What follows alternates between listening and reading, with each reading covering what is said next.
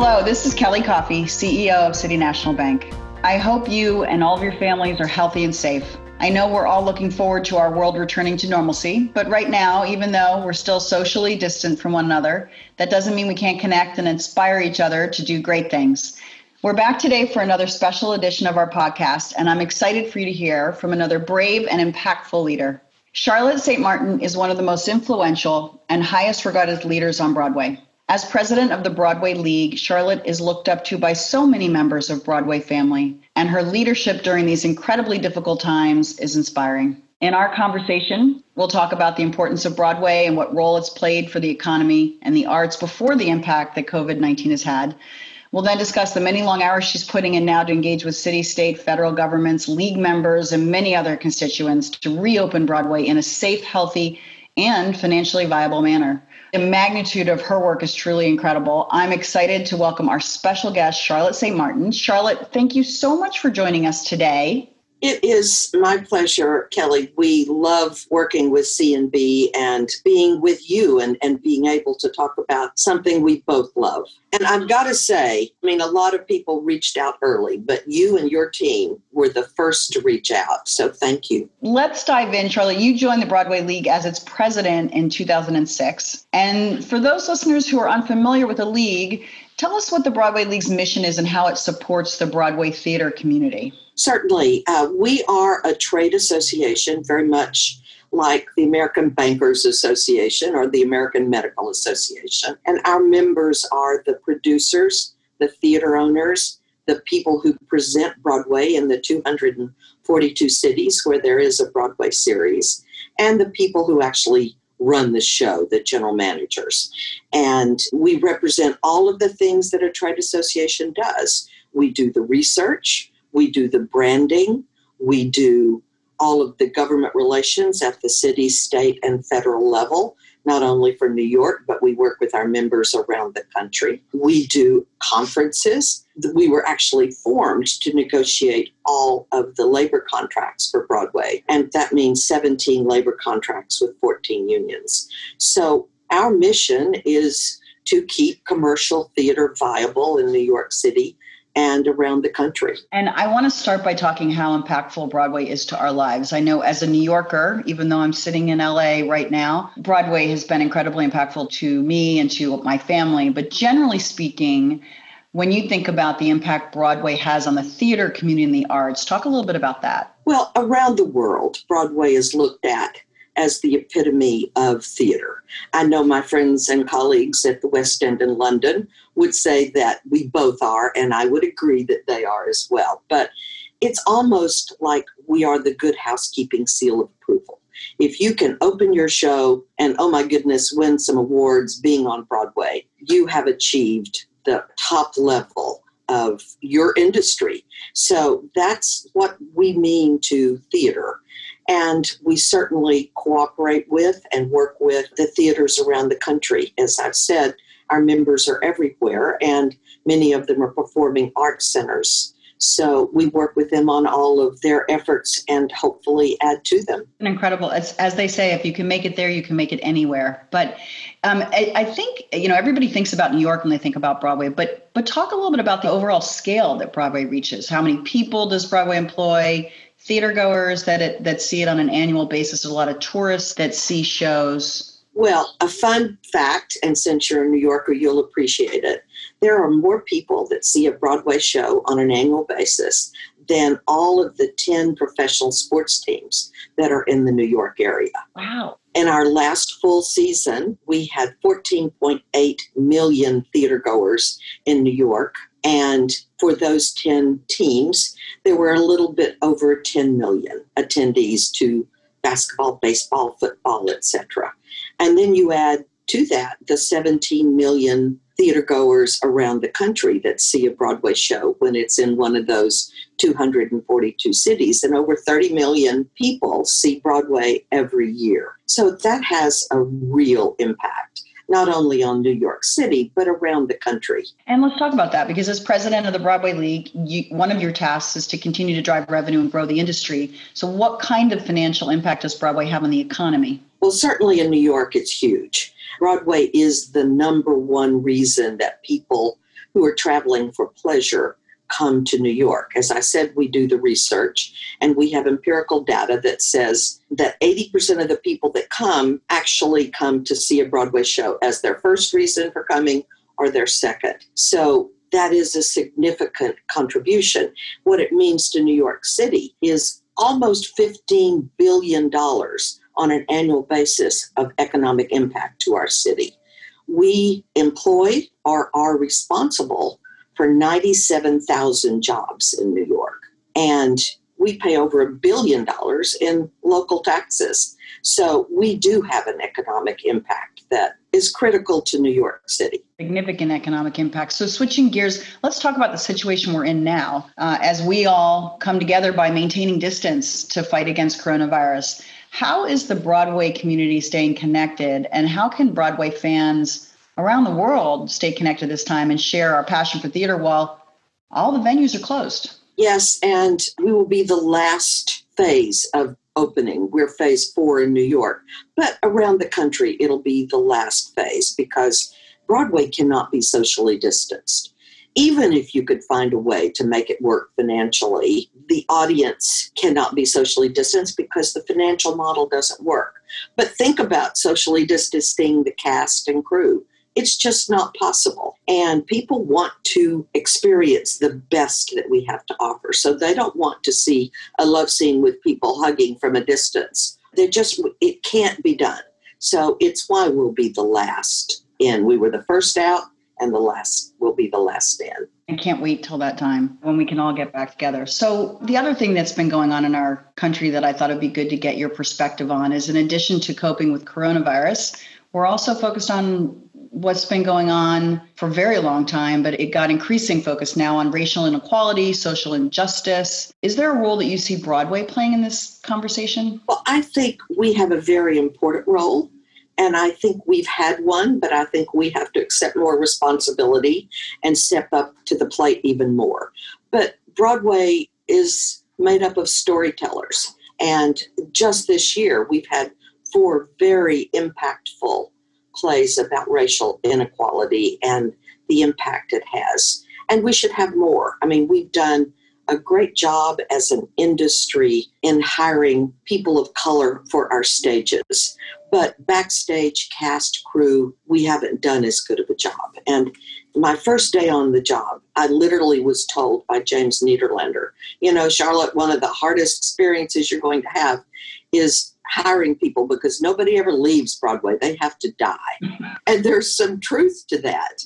People don't leave. Broadway is a passion. So I think we haven't worked hard enough to ensure that backstage and our offices were as representative of the community that we should be. I know the league has 19 diversity programs. About half of them are workforce development, and we have some real success stories there. And the other half are audience development. My pet program is to have every New York City high school student see a Broadway show before they graduate. And we were just into our 3rd year, and we've had 46,000 see it so far. But to get to the goal, it'll be 70,000 kids a year. That will introduce more kids and people of color to careers on Broadway, to the joys of seeing a Broadway show. And we've got a lot of that. But we need more of it, and we need to work with all of the organizations, not only in New York City, but around the country, to ensure that we keep telling those stories and that we make our offices and backstage look like the country looks. I think that's incredible. And I think what's really special when you talk about it, having every high school child in New York City see that, it's an incredible commitment to educational training opportunities that will give them access, but also let them imagine and help inspire that next generation of artists. So I hope you can keep that going because it's so important for the industry. Thank you. So I want to talk about the future of Broadway a little bit now. And in a recent interview, you mentioned that you're working really hard to bring the lights back on Broadway and are hopeful that that could happen by January 2021. I know we don't have a crystal ball. I wish we did. But at this point, can you tell us what that might look like? What are you thinking about in terms of new safety protocols that you'd have to put in place to get everybody to be able to come back to the theater? Because it's hard, as you mentioned. Yes. Well, we have 40 task forces at the League working on various aspects of getting us back. 7 of those are about the protocols in the theaters and on the road when the shows tour. The governor of New York was so terrific and put us together with the finest medical and scientific minds in New York State. And they are working with our theater owners to help us come up with the latest, greatest protocols. For example, when we started looking, there was a lot of thought about the virus and how long it stayed on contact, things like desks and chairs.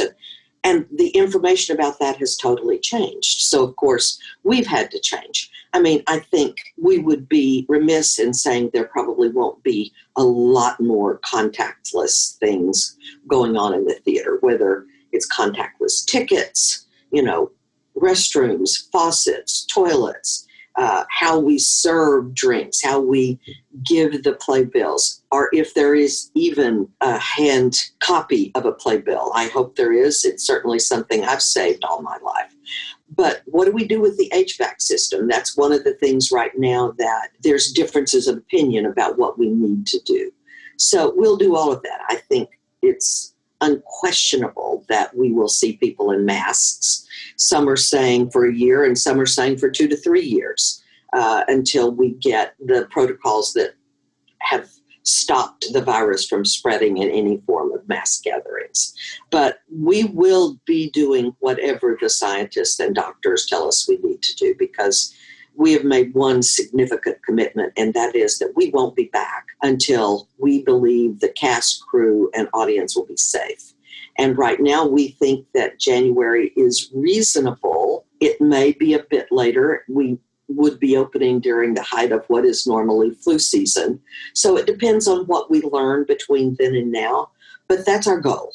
You talked about being in phase 4. Could you see some of the shows opening outside of New York before New York, do you think? Is that something that could happen? I do see that as a possibility. As a matter of fact, we're talking about that very thing because there are some states like Arizona where they've had very few cases. And so we are working on a different schedule for touring Broadway, and we're hoping late in the fourth quarter that you'll begin to see Broadway shows in key cities where the virus seems to have been completely obliterated. But that will also depend upon what's happening at the time. We know that some of those states that had no cases now have cases because they didn't behave well, and it's showing up. So that's what our hope is. Broadway, I learned to love Broadway at the Dallas Summer Musicals. And almost everybody, unless you grew up in New York, as you did, learned to love theater through their theater in their own hometown. And so we want to get that love back up and going as soon as we possibly can. I'm with you there. And, that's quite a lot to navigate as I think about you leading as president and all that you have to get through in so many different areas. How are you collaborating and using city, state, federal government to help you figure this all out? How much time are you spending with them? Well, certainly we have 4 committees that are working on that full time. I'm probably spending a good 20% of my time on it, but we have lobbyists in Albany, and we have lobbyists in Washington, D.C. that are representing our needs and our industry. But what's really great is we've got a legislative council, which is made up of our members in the key cities around the country who are also talking to their city officials, their state officials, and even their federally elected officials from their state. So we're educating the elected officials around the country on the importance of live theater and entertainment to their communities. I mean, most of our presenters from around the country run performing arts centers that are generally in the downtown area, and they're the jobs creator for the downtown area. The restaurant workers, the other attractions, not to mention the theater itself, they're there and they're driving the energy to keep all of those people employed. So these are things that a lot of our elected officials didn't know about and are beginning to learn it. I was on a call last week with NYC and Company, our Convention and Visitors Bureau, and one of the two people who were working on New York's comeback was on the call because we're talking about how we're going to bring New York back. And the head of the Hotel Association said, well, Steve, until Broadway's back, we're not back because that's who's filling our hotels. And he was gently surprised, but said, I guess we need to help get Broadway back even faster. So it's been good from that perspective. That's certainly true. It is so important for New York City. But I agree with you. But a lot of cities, it's something that really does spark that love. So as we close today, I wanted to finish with one positive thought. At some point, we'll be back in theaters. And although, as you talked about, the experience might be different than what we're used to, in the true Broadway spirit, the show must go on. So once we power through this difficult time, Charlotte, what are you most looking forward to when Broadway returns? Well, I love all my children, which are the shows. So I don't have a favorite, but at least I don't tell it. But I am looking forward to The Music Man with Hugh Jackman. I feel like it so epitomizes what Broadway is. And, we know he will be back. And I want the theater to be full. And I want to laugh and cry and applaud and have all those emotions that separate live theater and Broadway from all other forms of entertainment. It's the shared experience, the 2 hours of escape and joy and sometimes tears that you feel. That's what I look forward to. I'm with you. First of all, that'll be an incredible show. And he's always amazing in his shows. And there's nothing like sitting in live theater, especially when you just see the talent on the stage. You can't believe in New York, having been in New York City and just on a Saturday saying, hey, we're going to go to the show today. And you just sit down and you say, I can't believe I can go down the street and have all this in front of me in an incredible way. It's such an orchestration of so many people that go into it. So I can't wait till it's back. Charlotte, thank you so much. I know you're very busy, for being with us today and talking a little bit about how you're leading the way back. And thank you everybody for listening today. And hopefully everybody will stay safe and healthy, and we'll talk to you all again soon. Thank you, Kelly, and thank you for your leadership in this area and arts and entertainment around our country. And we love that you are a proud sponsor of the Tony Awards, which we co-produce, and that you support theater in our community so strongly. We love having you as a partner because you do have the same kind of love for this business that we do. We definitely do. I can't wait till we're back at the Tony Awards celebrating all the incredible talent. And I should say, on behalf of all of my City National colleagues who are truly passionate about theater, anything we can do to help Broadway get back on, let us know, because we really can't wait. You got it. Thank you. And thank you all for joining, and we'll speak again soon. Thank you for listening to our conversation with Charlotte St. Martin, President of the Broadway League, and Kelly Coffey, CEO of City National Bank.